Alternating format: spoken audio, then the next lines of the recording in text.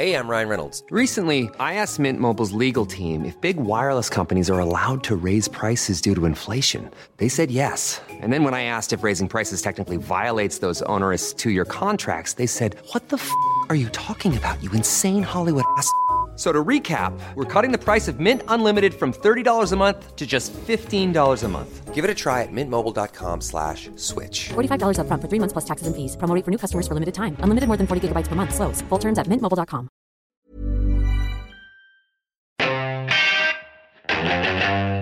The greatest trick the devil ever pulled was convincing the world he didn't exist. Open the pod bay doors now. I'm sorry, Dan. I'm afraid I can't do that. What's the most you ever lost in the contest?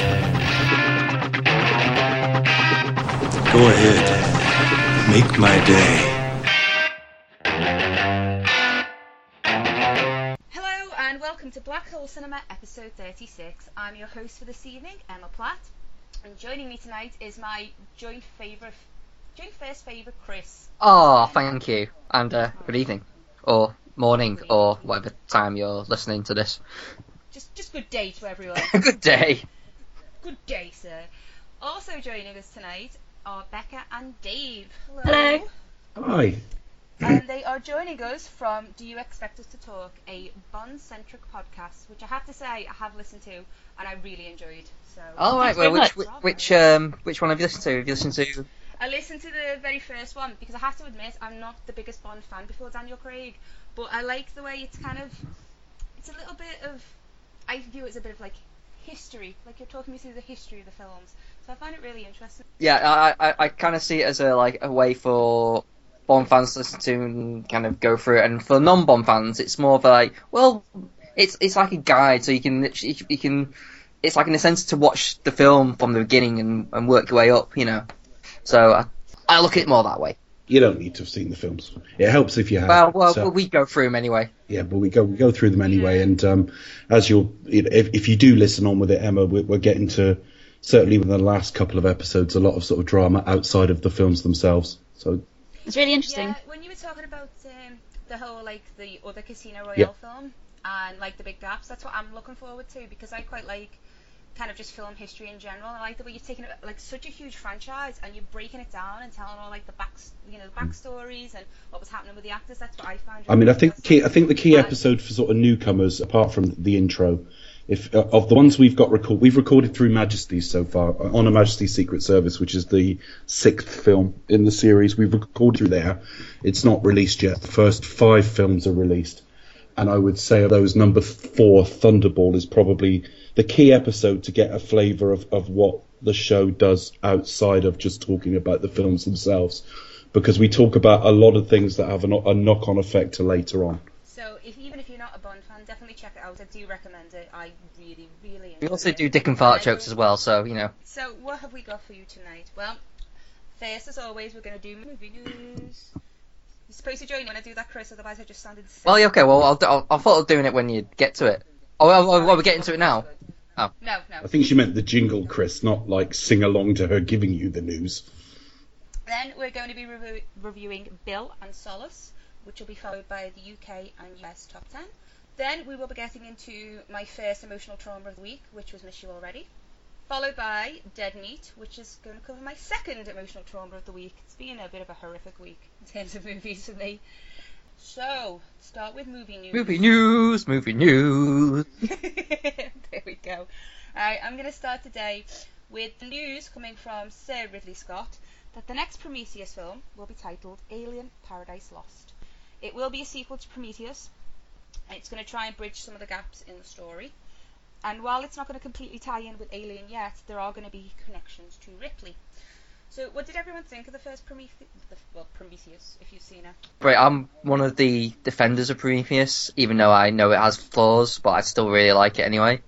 So I'm kind of pleased, but I know there's a lot of hate for it, so I'll just leave it at that. I didn't love it, but I didn't hate it. So it was kind of, for me, it just kind of bridged the gap. But yeah, I won't split any vitriol on it. So it's a very handsome film to look at. I think that's what kind of I like about it. Yeah, the effects are amazing. I saw it in 3D and 2D, and it was just so beautiful. I don't know, I think I went into it expecting something that it wasn't. I think it had been played up to be something that it didn't turn out to be, so I had different expectations of what it was. I just thought it was modern day Ridley Scott writ large, really. I mean, I'd even sort of include Gladiator in this, but Gladiator was the last the last one where I really thought he was on form. I just think what Ridley Scott now is the best director of photography we have. He's no longer really a film director. He makes these beautiful looking films, and that's about it. And Prometheus fell into that. I remember him saying on, I think, Kermode at the time, that there would be 3 sequels to it to bridge it to Alien. And I don't know whether I've got the energy for that. I think a lot of whether I engage with it will depend upon The Martian. Has this guy got anything left? I agree. I'm actually really looking forward to The Martian, but I haven't been so excited about Ridley Scott's last couple of films. So. I mean, what was his last pretty good film? American Gangster. I really enjoyed that one. That was quite a good film. But I'm also looking forward to The that's Martian 8 years as well. ago. Just finished reading the book, though. American Gangster was 2007. I'm one of the few people who quite like it year, actually, as well. But, I mean, his hit rate is getting ever weaker, obviously. He's responsible for 2 or 3 classics. And every couple of years he's turning out beautiful bores. And the thing about Prometheus that bothered me is every character in it was as thick as pig shit. And that's not what... I mean, Aliens are a little bit of that, I suppose, but, no, I mean, that's not what Alien was. I think maybe that's part of the problem of it as well. Alien is such this big film, within the sci-fi genre. It had so much... Prometheus, had so much expectation heaped upon it. And for some, it just fell short, so... Right, well, on that note, let's review some movies. So first up is we're going to review Bill.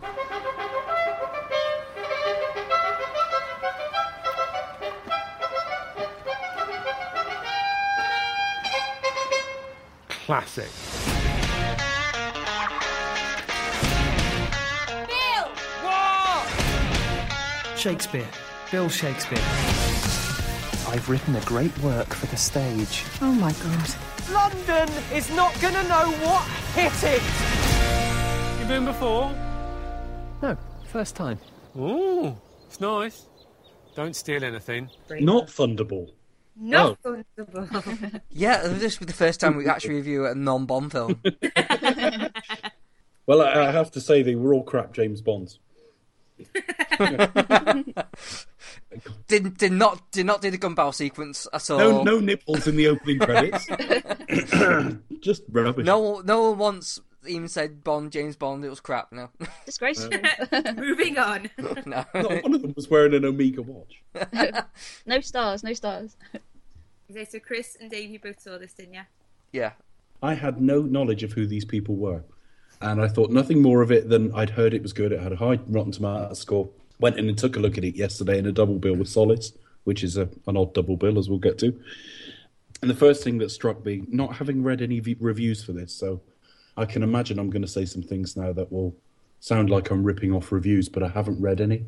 I'd be very surprised if anyone hasn't noticed how Monty Python this film is. The first thing that made me think these guys must be well known is they're all playing multiple roles. It's a period set, alternate sort of history of William Shakespeare's rise to fame, with about half a dozen people playing the majority of the roles. So I had to look them up, and they turned out to be from BBC's Horrible Histories. But yeah, it does play like a slightly more junior version of it plays like a slightly more aimed at a younger audience version of a Monty Python film, but with some really awkward sex jokes in there just to confuse us.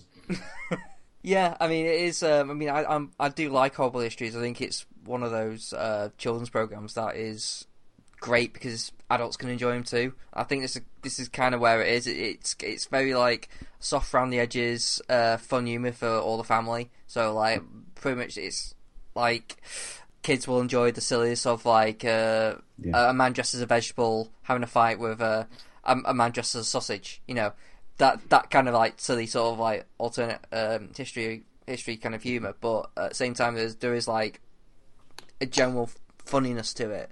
Did you notice the veg campaign, Chris? Have you had your 2 a week? That's what it said on the board behind him. Are you getting your 2 a week? I missed that. I really, really liked it. I thought they were a really, really talented cast. I've not seen them in anything else. The only thing that hurt them is you can tell they haven't had to do like 100 minutes before. I thought it had sort of worn out its welcome a bit by the end. Yeah. But yeah, everyone was really great in it. It was really funny. It had a sort of anarchic... You could almost do this on the stage with them sort of running off stage and changing really quickly, and it had a feeling of almost farce about it. And it also, in line with sort of Monty Python films, although it had an overarching story, it was a loosely connected series of sketches, really. Very, very different in tone and audience, but a couple of times I got almost like a League of Gentlemen vibe off it. Yeah, it's kind of like a League of Gentlemen, but without the weird, dark... It's not got horror overtones in it. Yes. But yeah, no, I really, really enjoyed it. I think it's a good romping comedy. I really enjoyed like an early cameo from Damian Lewis. Did you notice who was playing Elizabeth First? Oh, I looked it up, but I no, who was it? It's his real life wife, Helen McCrory, who was in Skyfall. She was. We had to come back to Bond, didn't we, Chris? You're about yeah. But it was. So it was Damian Lewis and his real life wife were in it.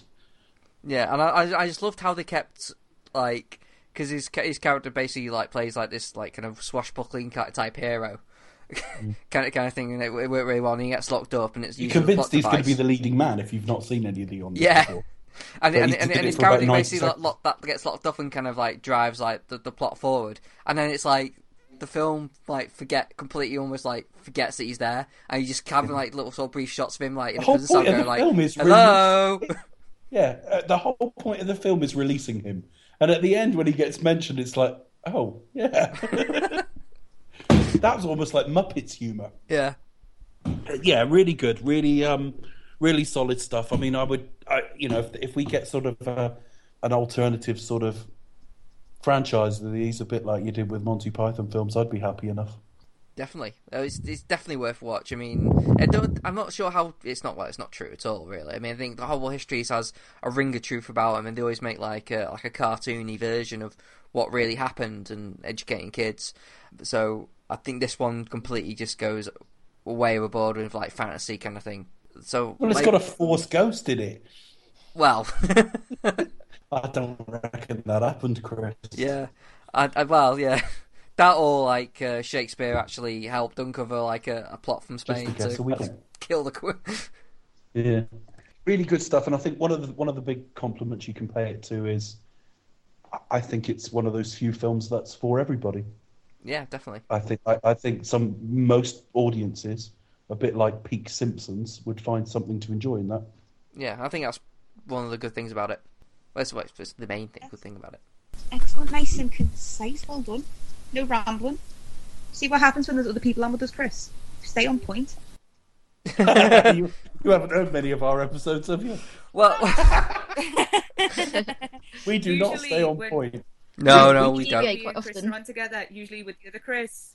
In which episode was it? It was our Thunderball. Right, Thunderball is a 1965 film, and we did a full breakdown of a completely irrelevant and unconnected scene from a 1981 Bond film. Right at the end, we went majorly off topic. It's like majorly off topic. Well, there was like an hour where we were like literally pure about Thunderball, and then literally went like, oh, we'll just talk about all different Bonds, like. So it was straight off topic. We do not stay on topic at all. No, to be fair, we haven't slagged off Woody Allen yet at all in the podcast, so... No. Sorry, we haven't done what? Slagged off Woody Allen yet in the podcast. Yeah, we had like a half an hour discussion about how we all hate Woody Allen, and he got it down to like 2 sentences because we just... I love did he edit it? Oh. I quite like his films. It definitely wasn't like the full-on rant that we all had about how much we fucking hate Woody Allen, but yeah. You have to keep pushing it, Emma, just to make sure that it gets in. The next film up for review. I think it was the last one we did as well, wasn't it? Holy Mother of God. Yeah, it's Joe. We got a series. I need to go see him. I think it's a big mistake. With all due respect, I don't hold an ounce of confidence in the paranormal as a field. No problem at all. I feel the same about shrinks. You two are going to make a hell of a team. Can I touch her?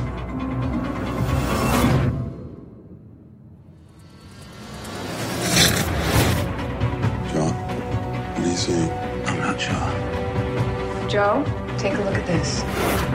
416, Bible verse. That's the time. 4:16 precisely. He knew that we would arrive at the apartment at exactly 4:16 because he knows everything. And Chris, you you go two saw first. that as well, didn't you? Chris, you go first this time. Okay, I really enjoyed Solace. I didn't love it, but there was like a lot of it that I wanted to really like this film. I think the main problems about it was that it felt like a TV pilot, a cinematic TV pilot for a series with potential. That's probably the best way I can sum up Solace. It's basically about Anthony Hopkins, who basically plays like a... Is he a psychiatrist? Kind of doctor kind of dude? He's a doctor, but he's also a psychic. He kind of has premonitions about what can happen and what happens. So there was like an unexplained supernatural element going on in the film, and he's basically recruited by FBI agents Jeffrey Dean Morgan and Abby Cornish. That one, yeah. And Abby Cornish, and they trying to find this killer played by Colin Farrell, who, as it turns out, has the same ability as Anthony Hopkins has. So it kind of But plays he's like the Anakin Skywalker of The Gift. I don't know. I didn't think it played like either really, but it just felt like He's wildly more. He's got wildly more gifted at it.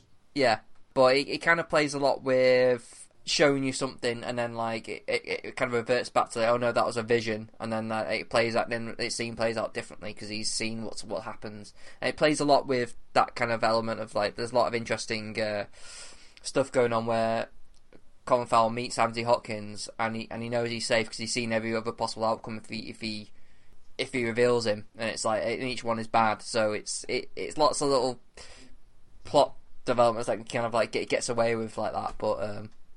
Yeah, but I kind of liked it, even though it did feel like the last... It felt like a film with two parts, really. It felt like it started off really well, then it kind of felt like film just went okay, and here's Colin Farrell, and now the film is all about Colin Farrell. I felt it worked better at the start in the first half myself. What do you reckon, Dave? I actually got... not in terms of quality, but it just occurred to me halfway through this, watching this sort of slightly washed out digital quality it had to it. It was like a Michael Mann film if Michael Mann had far less talent. And in fact, the scene where they meet across the table is like Heat. But it was just, I mean, I chose this one. I mean, it was, we were going to watch some of the films that were released this week. I chose Solace, hoping for a train wreck, because it had a no-name director, no-name writers, Anthony Hopkins, who hasn't made an effort since, Remains of the Day, Abby Cornish, who cannot pick a script to save her life, Colin Farrell, who's got exactly the same problem. So you just think with that perfect storm of shite, this is going to be, really bad. And then I turn up, and the first time you see Anthony Hopkins, I don't know what wig they've put on, but he's got a bit of a party going on in the back there. He does like someone who desperately needs a haircut. It's just a bad wig. He's 78 as well, and he's too old for this role. Yeah. Because he's got a relatively young daughter to have died. That's a bit of his backstory. And also, near the end, they get him doing an action scene where he's got to run somewhere, and he can't run. That was another thing. It's like it's really a bad point, but I did kind of enjoy seeing an old overweight Anthony Hopkins just running about the place in the rain, kind of trying to catch Colin Farrell. It just felt like if you had to, because there's a perfect match. Colin Farrell, who's about 38. I really thought, when it started, I thought, my God, we've now got to the point where Anthony Hopkins is picking roles for his lack of effort, because the role requires somebody rather detached and a bit monotone to start with. And so for the first half of this film, he's doing nothing. He's really doing nothing with this role. And there's a bit later in the film where they go to see the parents of a child who was killed by Colin Farrell at the age of about 12. And Sharon Lawrence plays the mother. She was Sipowitz's wife in NYPD Blue years ago. And she just immediately blows this... She doesn't blow this Oscar winner. That's not what I'm trying to imply. But her performance blows him off the screen. And I don't know if she blew him at all, actually. He was a producer on the film. But it's possible, and she hasn't been in much for a few years. You know. And Sipowicz was a bit of a drunk, so he's probably, like, tasted a whiskey and shit. But, like... she probably wanted some nice, clean Welsh jizz. Where was I going with this? From the Valley Springs. Anyway, the gist is that, you know, a halfway decent TV actor absolutely blew Anthony Hopkins off the screen about halfway through this film. Colin Farrell is wildly underused in it. If it had been a Seven style like reveal, where you didn't know who he was for a while, then fair enough. But we're seeing his face all the way through this. Abby Cornish gives a typical Abby Cornish I kind of like doing this performance. She's absolutely fine, but it's a bit one note. Jeffrey Dean Morgan is the star of the film, really, for about 2/3 of it at least. I don't know why he's not a bigger star than he is, but the film is it's mediocre as far as I'm concerned, and I was really hoping for embarrassing shit. I think I enjoyed the concept more than anything. I just like the concept, and I like seeing Anthony Hopkins do nothing. I mean, I do agree with you. I do the thing about Anthony Hopkins, you get him just because he's Anthony Hopkins, and it's. Well, he was a producer on it as well, to be fair. Yeah, he just kind of shows up as, oh, I'm Anthony Hopkins. I'm gonna do Hannibal Lecter and sound mildly intelligent and give a crazy eye or two every now and then, and he doesn't really do any more than that anymore. So, but there is like you feel safe with Anthony Hopkins in a film, but I do agree that he doesn't really do anything. You needed someone aged 60 in this role, not someone aged 80. I do think it would have been better if someone else had been in it, especially if you're going to play him face off with Colin Farrell. Who I do agree. I mean, I think I can see Colin Farrell going for this. It's like, oh, I've not played like a psychic serial killer before. This sounds interesting, so I can kind of see why he went for it. Because it's not something he regularly does, so it was nice to see him do that. But it didn't really come out in the film. But I think overall, I felt like the same. But I just felt like it should have been like a TV show, like a female FBI agent teams up with a psychic doctor and go off to solve cases, and kind of like a. That sounds like the 80th and the most 80s TV show ever. I know, and it doesn't sound brilliant. It would be followed by an episode of Sledgehammer, wouldn't it? It's just like, I mean, I thought it was okay. I think that the biggest thing that damns this film is it doesn't even have an American release date yet. I don't think it's even going to get into theatres over there. I don't think it even got reviewed. It's a direct to DVD. If you go onto Rotten Tomatoes now, it's had about 6 reviews total. This film has sunk without trace. It's not that easy to market, though, to be fair. No. But I enjoyed it, for what it's worth. Chris liked it more than I did. Yeah. Chris seems to like everything tonight. Well... I like Quantum of Solace. I like Prometheus. God, Chris. He doesn't like Die. I don't know. He likes all the Duff ones. He doesn't like Die Another Day. We'll be doing a commentary on that in a few weeks. Hey, I wonder who I'll be implying jizzes all over everyone else in that one. That seems to be a running thing. Oh, we never ever mentioned jizz on this. We've never mentioned jizz on this podcast. That's the first time for everything. It's been 3 times already. It's Becca. She fails to control us. I'm too busy laughing. My sides are aching. Oh dear. Right, let's do some numbers. So. The UK weekend box office for last weekend. Number 10, Bill, at 221,000. Number 9 is The Battle of Britain at 75, the concert. Whatever. Yeah. It's not. It annoys me when they put that in. It's like, that's not a film. Whatever. We've had the anniversary, a special event, so. Yeah, but I mean, they don't count ads for Everest Windows or something at the start of films. You don't have to count everything. Carry on. Number 8 is A Walk in the Woods. Number 7, again, The Empire Strikes Back. Every time I've done the box office report since May, that's been on there. It's amazing. Has any of you guys, did you go to the Secret Cinema Star Wars? No. It's amazing. I went really, really early on. Superb. It's a highlight, the cultural highlight of the year. So what was the special hook on this Secret Cinema then? Did you sort of like get off with a sibling? What? Well, they try and theme it around the film in question, don't they? So, like, Back to the Future, I'm imagining you go to sort of a small-town Americana type place to watch the film. Well, I guess I think I'm just wondering if with The Empire Strikes Back you all get have a bit of incest. I think today's the last day of it, so I'll just say very quickly. They just recreated like Tatooine, basically, and also the Death Star, and it was just really atmospheric with really wonderful character actors you could interact with, and it's just a brilliant experience, and that's all I'm saying. But if you want to go, it's too late now. So yeah, it's the last day of it today, I think, so you missed out. But I've known people who went to the last couple of ones, and the Back to the Future one was meant to be amazing. I've seen photos and videos of it. It looked fantastic. Star Wars was probably the biggest and best one they've done yet. So yeah, wouldn't it be better if they actually did Star Wars, not Empire Strikes Back, though?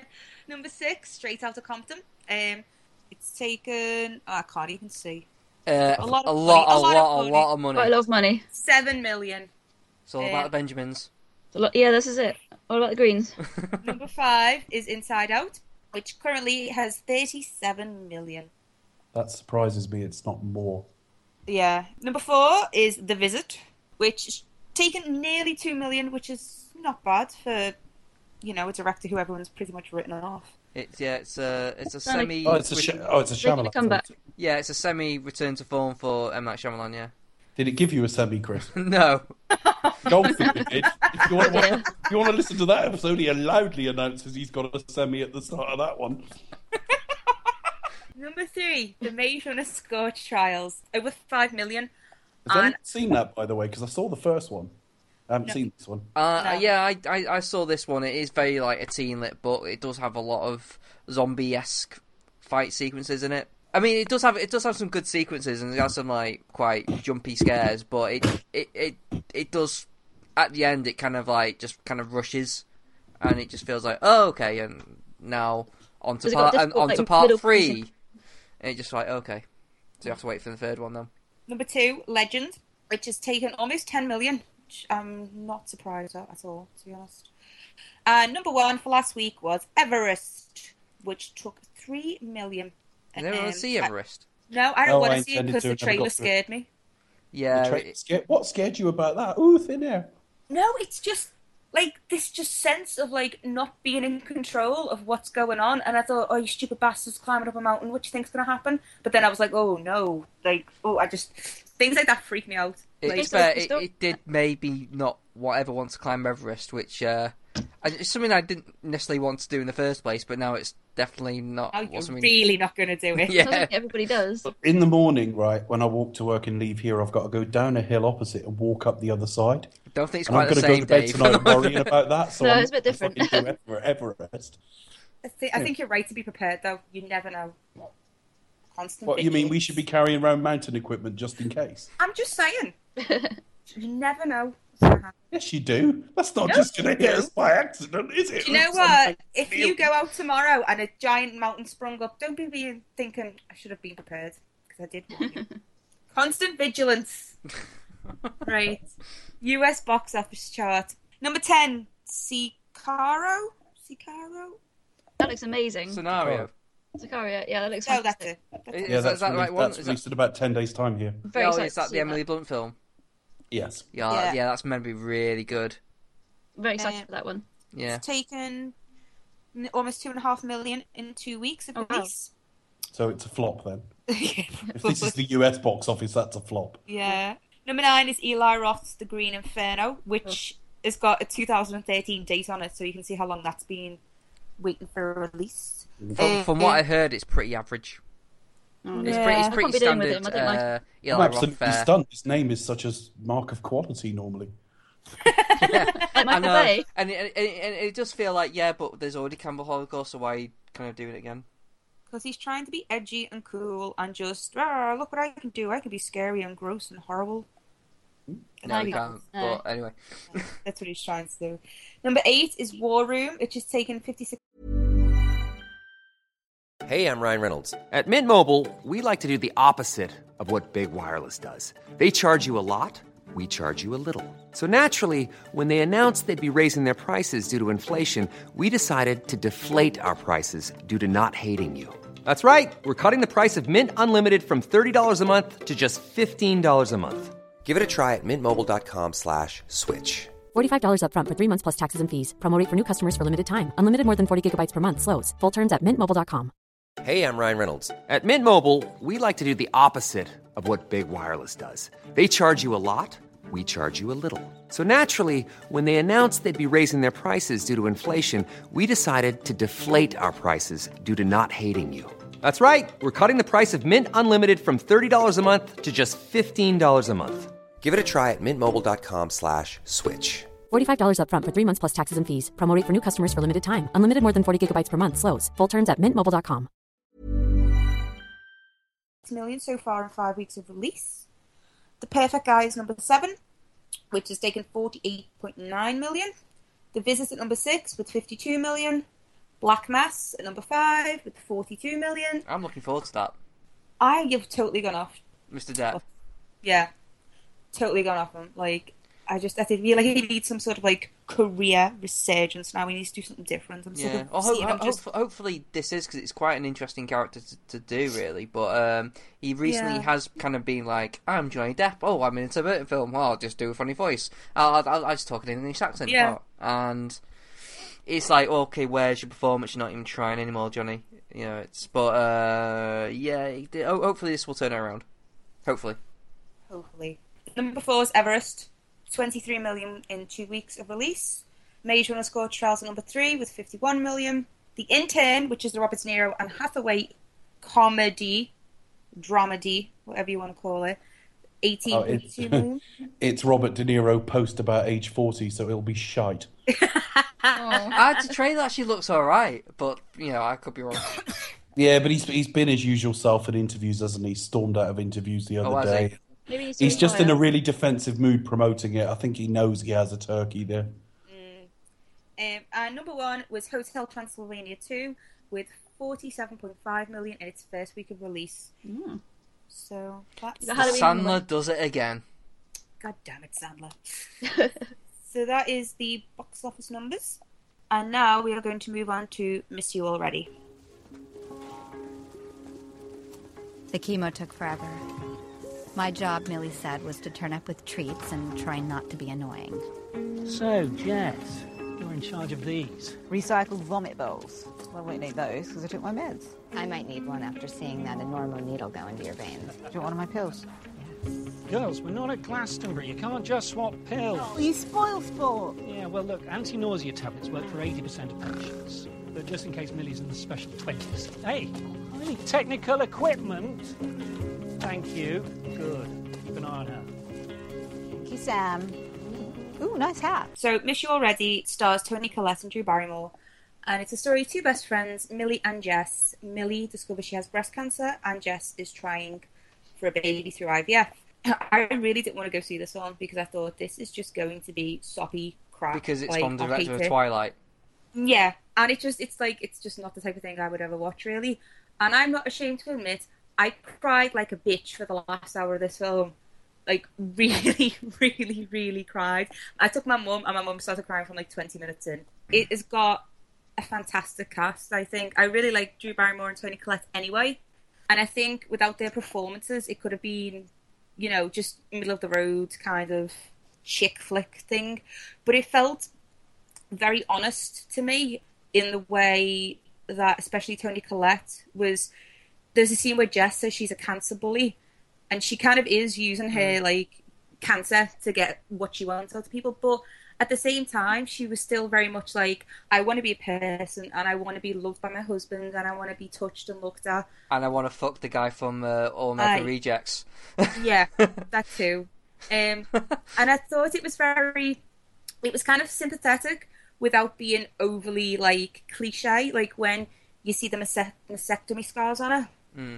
I thought that was done in an almost respectful way, but at the same time... It's in your face, though. I mean, yeah, I don't think this film... I mean, for me, this film is... I don't think there's much of a story in it. It's literally just like a woman's journey through cancer. And it's like, and we're going to show you pretty much this is what's going to happen. I don't know. I kind of just felt it was a little bit different from... Yeah. Maybe because it felt like quite raw in places. Oh, definitely. I think what sells it is Toni Collette, and she's brilliant, and I love her in like the United States of Tara. I think she's an excellent actress, and I really like Drew Barrymore too. I like the fact it wasn't just like you kind of saw how it was affecting her husband as well, Dominic Cooper. So it kind of felt like it was almost everyone's story.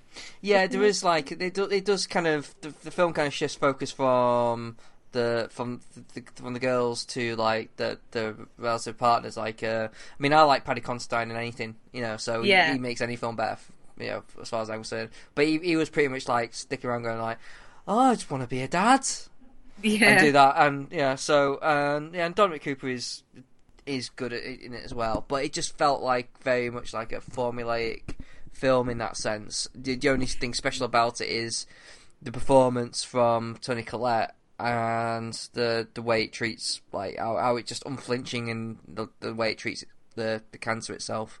I thought. Yeah, I mean, I do agree with you. It is you know what's going to happen.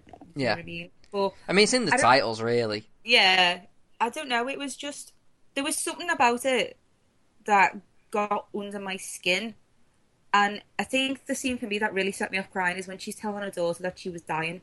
That's when I started like welling up, and it has got to do with the fact that I've got a young child, and it sounds daft, but I was thinking about him and that kind of situation. But that one scene where she's trying to explain to her young child that she's not going to be there, that really got me. And once I'd started, I couldn't stop crying then. I was so ashamed. I was like wiping my eyes on the sleeve of my jumper and like going to me, don't look at me. It's funny because while you've been talking about it, because I haven't seen it, but I just sort of looked at its wiki page and I was really surprised to see it's written by Morwenna Banks.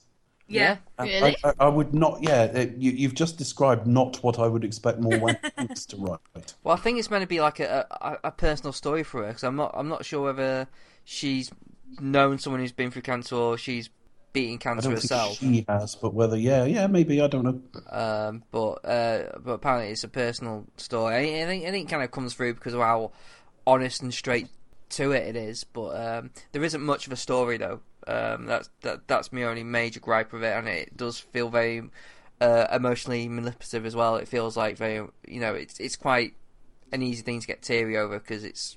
Yeah. But then again, it has good performances that hold that up. So. Yeah, exactly. I think if it being other actresses, it could have really fallen below. I think it's quite an average for what it is. But without those performances, it could have fallen well below. And I know what you mean about it being emotionally manipulative, especially when Jess goes into labour and Millie's like, I have to be there, and like that was kind of like. Life is beginning, but life is ending, and it was kind of cliched in that way. But it's still, there was just something about them, and I do think it was Toni. It wasn't so much Drew Barrymore's performance, even though I think she was good in it. It was Toni Collette that really, like you said, she was like, it just felt really honest and raw and kind of no holds barred. I mean, to be fair, she had more to do than Drew Barrymore. Drew Barrymore is basically like the kind of like the rock essentially from which the performance like sort of stands on, but it is a good, and it's nice to see like a person going through cancer being like the perfect person when she does. She fucks up. Yeah, she fucks and the guy from American Rejects as well. I kept thinking, what the fuck is he doing in here? Seriously, you're gonna get the guy from? It was nice to see that portrayal of someone going through cancer, where they're not just, you're so strong and you're so brave and you're such a hero. It was like, you're such a dick. She's been a dick just because she's got cancer. I mean, you can't tell she's been a fucking dick, and I think that was kind of something that helped it maybe stand apart from kind of the other bullshit that's just meant to make you cry. Marley and me looking at you. So yeah, it's average, but why would you want to go to the pictures and cry? I don't understand. Why do you want to make sometimes it's a joyous thing to cry. Well, I kind of felt the ending was like a little bit. It wasn't like totally depressing, the ending. It was a little bit positive, and I know it's that emotional manipulation, especially when she's like, "Oh, I'm pregnant again, and everything's wonderful, and the sun's out." You know what I mean? But It's okay. It is what it is. I definitely heard sniffles when I was in the cinema. I definitely heard people sort of go through it. Yeah. So I was like, "Oh, you big soft asses." They're just trying to justify taking tissues in with them. Yeah. So I was going to make an inappropriate joke then, but I thought no. I'll let Dave do that. You've got to now. No. I would be sent to hell. The stuff that's going from my mind now. This is why I had to cut that on a Blackman joke, you know? Yeah, exactly. Right. But the thing is, right, they've probably got different editorial standards on this show than us. So I could probably say it here and it might get through. You've got to now. You never know. Try your luck. Becca was mortified. It has more legend status now, if you don't say it. By not knowing what I said. Because, if we get famous, then people... Put it this way, people stop us on the streets like, what was the Honor Blackman joke? Of like, Chris laughed for about 5 minutes straight, hard and audibly, and Becca just... I think she had her mouth wide open because she just went... I sort of laughed and was immediately mortified. I was like, you can't say that. Oh, God. Oh, dear. But in the final edit, it's stitched together so well. I sound so respectful of anyway, moving on. Carry on. Well, now that all the reviews are done, it's time to move on to Dead Meat, where we talk about Dead Meat. Dead Meat. Oh, that was it, yeah. And this week, right, I can't believe I did this to myself. A couple of weeks ago, on the blog, I wrote a post about how Child's Play traumatised me. And if you didn't read it, I will recap for you. Basically, when I was about 5 or 6, and I didn't have many friends, and I lived in a really rough part of the city, my mum used to take me over the road to this girl's house so I could play with her. And she was a horrible bitch, and she was bigger than me, and she outweighed me, and I don't know why I kept going over to her house. But one day she said, let's watch this movie. And the movie was Child's Play, and she barricaded the door, and I cried my eyes out hysterically until my mum came to rescue me about an hour later. And obviously, being a 5-year-old girl, I had a bedroom full of dolls, which I was convinced were going to murder me. And what I didn't put in the blog is that I was also a bit of a freak as a child, and I used to, at this age, read the papers in my grandparents every week. They would save the paper for me. And a couple of months after this happened, the James Bulger case happened. And if you don't know what that is, I'm not going to go into it here, and I don't even Google it. It's horrific. It's just something that happened in the city, not far from where I currently live now. So I couldn't. My parents kept taking the papers off me, but they found in one of the suspects' room a copy of Child's Play 3, and this was the early 90s, so the whole video nasty thing wasn't really too far behind us. So for every so often, on the front of the paper, there would be a picture of Chucky. And it was like I could not escape the bastard. It also didn't help that I then had to tell my younger brother, who was 3, all about Chucky, to spread the fear around. And even as I got into horror, as I was a bit older, Child's Play was something I never wanted to watch, ever. And then I opened my big mouth on the summer special and said I would watch it to see if it was as bad as I thought it was. So I watched it last night. And I have to say, it did make me feel uncomfortable because as I was watching it, I kind of thought, I remember this bit, and I remember this bit, and I remember this bit. The story itself, it's not scary if you're a grown-up, is it? I mean, it's a killer voodoo doll. And if you can't, take out a doll that's, 2 foot high, I mean, you really deserve to die, if I'm being honest with you. But he does seem to have a massive punch. I mean, he does punch, it doesn't hit, some woman on the head with, a toy hammer, and she flies out the window. That is correct. It's just so... Because he's so small, he's so, sneaky and tricksy. He can get in places that I wouldn't think to look, do you know what I mean? It's sneaky. It did make me feel really uncomfortable, and my brother walked in the room last night, and I was kind of sitting there with, my hand over my eyes, pretending I was looking at my phone, and he was like, what the fuck are you doing? I was like, I know it's going to move in a minute. I know it's going to move in a minute. And it's kind of I wouldn't say, over the past couple of years it's been something that I thought, oh my god, I'm shit scared of Child's Play, but it's just something that I would no, I don't want to watch it. I don't need to watch it. I've seen Bride of Chucky, I've seen Seed of Chucky, and I saw Curse of Chucky the other week, but this kind of film has just held some sort of... It's been in, the back of the cupboard in the back of my mind, you know what I mean, peeking out at me sometimes. And it sounds daft as a 28-year-old woman to say, I'm scared of Chucky. But it's just something about it that's just I think a lot of people have that head.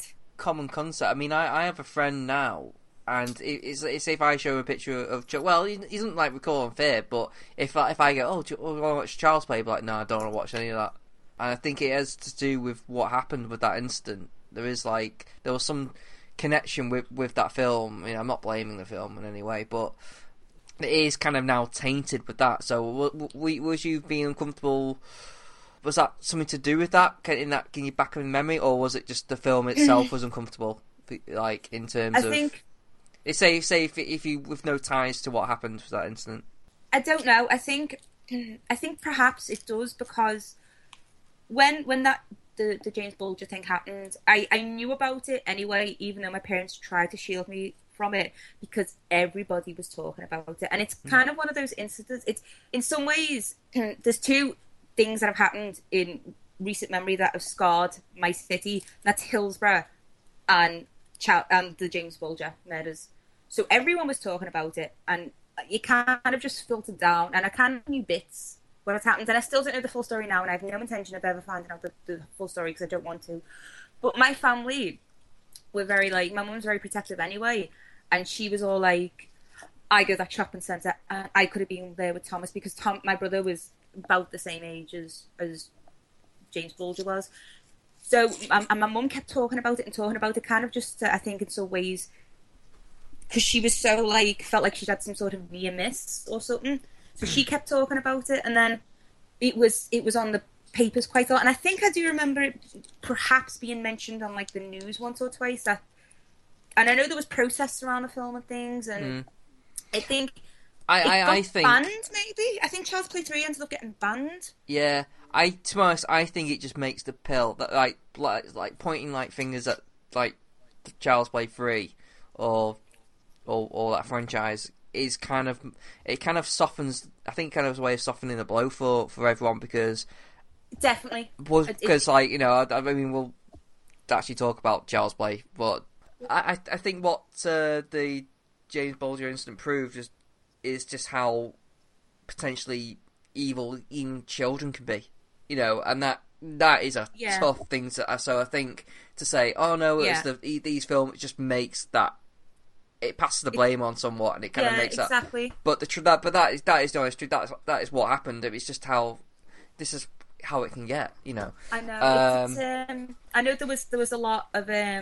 They changed the laws originally to try the two suspects, shall we say, who were convicted of the murder, and it was totally shocking. And even now, when I the law think change about it, was around criminal responsibility, because at once upon a time you were deemed not capable of committing a crime until you were 14 years of age, and obviously they were 11.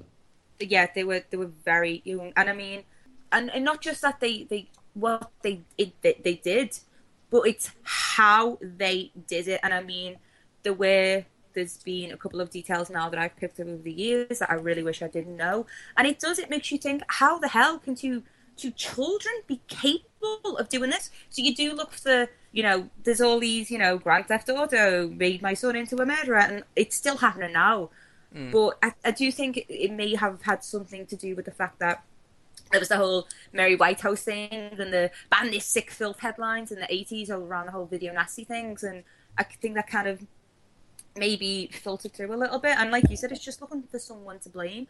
I don't particularly remember anyone talking too much about, like, the grown-ups talking about Child's Play. It was more like the talk was, well, his nan used to live at the end of our street, and so because everyone seems to have a story about how they were connected to what happened and that kind of thing. But it was just, I think the fact that I had an overactive imagination as a child anyway, and I remember not sleeping very well for a couple of weeks, and even to the point when I got a little bit older, my mum would buy me Goosebumps book, and I wouldn't want to read them. I used to throw them away because I was kind it's of funny, still... you watch the Goosebumps like TV show, and it's like shockingly unscary. Yeah, but it's just being kind of one of those things that's always stayed with me. And it, like I said, it could have something to do with the fact that I was so young and the fact that the James Bulger thing happened and this was kind of getting a lot of press and it kind of all just melded together in my mind. But I'm also shit scared of clowns, so I wouldn't watch it either. And if fucking clowns freak me the fuck out. If I can't deal with clowns. They I think all that's float down here. I can't. I can't deal with them. Chris, don't you think Octopussy would just sort her right out? Well, yeah, I mean, you're not going to be scared of Roger Moore dressed as a fucking clown, are you? Scary. I don't know, because I've actually, now that you've mentioned it, I remember seeing Octopussy with him and the clowns. I can't.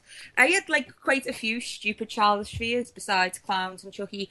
I was scared of Michelle Pfeiffer as Catwoman in Batman Returns. Oh, I'm glad you meant as something, not just generally scared. No, and I was convinced that when I got up to use the bathroom of the night, that she could hear me if I flushed the chain and she would come get me on a broomstick. Why Catwoman was on a broomstick after me, I don't know. But in my mind, this made sense. But you find her on a broomstick, the puzzling bit, not the listening to you.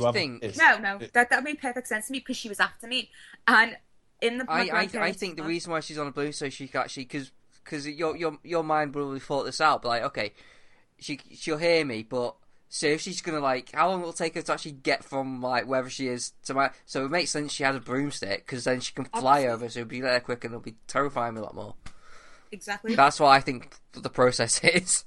And in my grandparents' Halle Berry came along and terrified us in completely different ways. Oh dear. In my grandparents' flat. When you looked out through like the little spy hole, when they were painting the door, someone had kind of flicked up just a little bit of paint over the glass, and I was convinced that it was the tip of Catwoman's ear, and if I looked long enough, she'd poke her head up and get me. Terrifying. I was also scared of the worm in Labyrinth that invites Sarah into the wall for a cup of tea, to the point where if it came on, I used to run upstairs screaming, because I'd be like, why does he think she can go in the wall? Like, that used to freak me out too. So I was a weird kid. I was a really weird kid. I remember being terrified when I was very, very young of He-Man transforming. I used to be scared of Texas Pete and Super Ted Was it the Speedy picked up a suntan at? No, it was like, when he transformed into He-Man from Adam to He-Man. Which just basically meant him going a shade darker. Yeah, I don't know what it is, but I used to like sort of hide away, and then once he was He-Man, I was fine. And I had the same thing with Mumra in Thundercats. Whenever he transformed into Mumra, I was like, "Oh my god, it's scary!" And then once he was fully transformed, I was like, "Okay." I don't know. That's my weird. That is my one weird thing I got scared of, but I was very young. That's probably like the earliest thing I can remember. So there you are. I'm not glad I watched it because I could have happily lived my life and never seen it. I don't know. I think it's actually, for the time, it was a good like sort of horror movie with the the cliche of making a creepy toy. The first film. I mean, they all got cartoony as they go on, but the first film is actually quite strangely dark and gritty. It is. It's when its face starts moving. When like it goes on the same journey as the Nightmare on Elm Street films. Yeah. In that Freddy becomes more cartoon character. Yeah, more comedic as it goes along. Chucky does too. Yeah. Not so much in the first film. He tried to like kind of rectify that in Curse of Chucky, which wasn't half bad really. But it was like little things that like freaked me out when I was watching it last night. Like when he's the doll and his jaw's just moving up and down as he's talking, like he's going, "I'm Chucky, your friend to the end." But when he like turns into like the serial killer, his whole face moves and stuff, and I was like, "Oh no, not watching this! How did he do that?" It was just. I shared a meme the other time.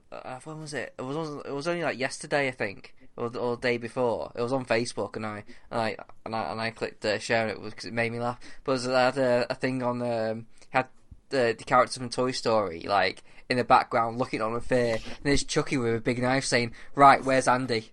Also, that's terrifying. I'm glad I didn't see that. Go on, profiles there. Do you know what? I'm actually on Facebook now. I'll probably regret doing this. Like you see Toy Story because isn't the kid Andy as well in in Child's Play. Yeah, it's Andy Barclay.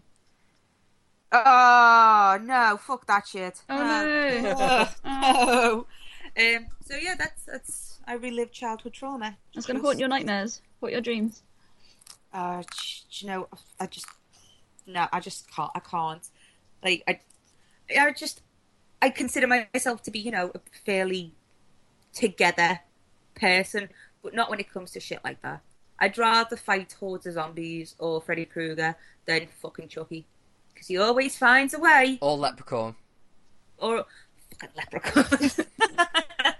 I'm not too arsed about Leprechauns, you know. Just get him into a rap battle or something, and you'll forget about a friend of weed is a friend indeed. I was going to tweet you that the other day. Oh, next time we should just watch all of Leprechaun, Chris, and just talk about that. Well, it's on Netflix. I was tempted to watch Leprechaun 2 and shit, but no. Honestly, I decided to go straight to the Hood films. Leprechaun in Space is where it gets really shit-tastic. Fucking yeah, but it's got the guy from Hello Hello, and he turns into Gross Spider, and I'm like, no, I'm not a fan of that. Not having it. No. Right, so that's all for this week's. I nearly called it something else then. Black Hole Cinema. I don't know what I nearly called it. So I'd like to say thank you to our guests, Becca, Chris, and Dave. Thanks for having us on. Thank you. And Dave, thank you very much for your plethora of jizz jokes. Dave brings the tone down as normal. Well, you know, I think that's exactly what this podcast needed. Becca's relieved because you failed to control me tonight. Well, to be fair, I wasn't even trying. I let it run wild. But that's how it goes when I'm If you listen to our podcast, there's only so much you can do with editing, because you do hear a lot from Becca. That's me, cast. Just through the show every now and again. And actually, our show it's not a comedy show. We do sit and talk fairly seriously about these films, but we tangent all over the place, and somehow we seem to go on to some very weird topics. Usually bomb related, but yeah, usually bomb related. Yeah, we stay on topic, but yeah. I mean, even the hand job joke is relevant. It's related to. You know, yeah. I mean, like, should we mention the hand job joke? Because it isn't. It will be in the podcast. You carry on. Yeah, we didn't cut that one out. You carry on. It wasn't really a joke. We were just talking about it, but carry on. No.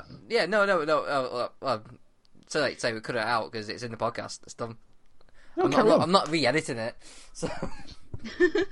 If you would like to take this opportunity to tell everyone where we can follow you on Twitter and all that. Oh, yes. Sorry. Yeah, you can follow me at Cinematronics on Twitter, and you can find the podcast that I do, which is Cinematronics Podcast, and Do You Expect Us to Talk, which is all on cinematronics.co.uk, where you can find both on iTunes, Stitcher, and all your other podcast needs. I've dropped the feeds in the posts now, so you can just literally just use that to manually, drop it in wherever you desire. I'm at the Pasty Kid 1976, and he's not either a pasty or a kid, so the what? And he's neither a pasty or a kid, or the definite article. No. Nor am I the year 1976.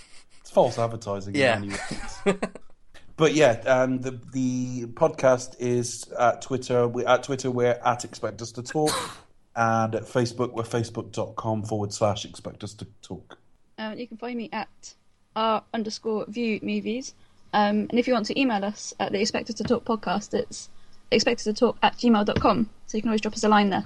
Yeah, listen to the show first, though. Otherwise, you're just fucking guessing, aren't you? Oh, yeah. Hello. Hello, who are you? You can follow me on Twitter at Crushing82. My name does come up as Dame Judy Hench, but it is me. I just tweet bullshit 24 hours a day, mostly about wrestling. So if you want to come tweet me some bullshit about wrestling, feel free to give me a follow. You can follow us on Twitter at Black Hole Cinema, and we are now on Acast as well. That's where you'll find all our podcasts, including the new Pick a Film, where we get suggestions from people of a film we have to watch, and then we talk all about it. The first one went up today, and it's myself and Tony Black talking about A Taste of Honey. So if you're not sick of my voice already, you can go listen to that.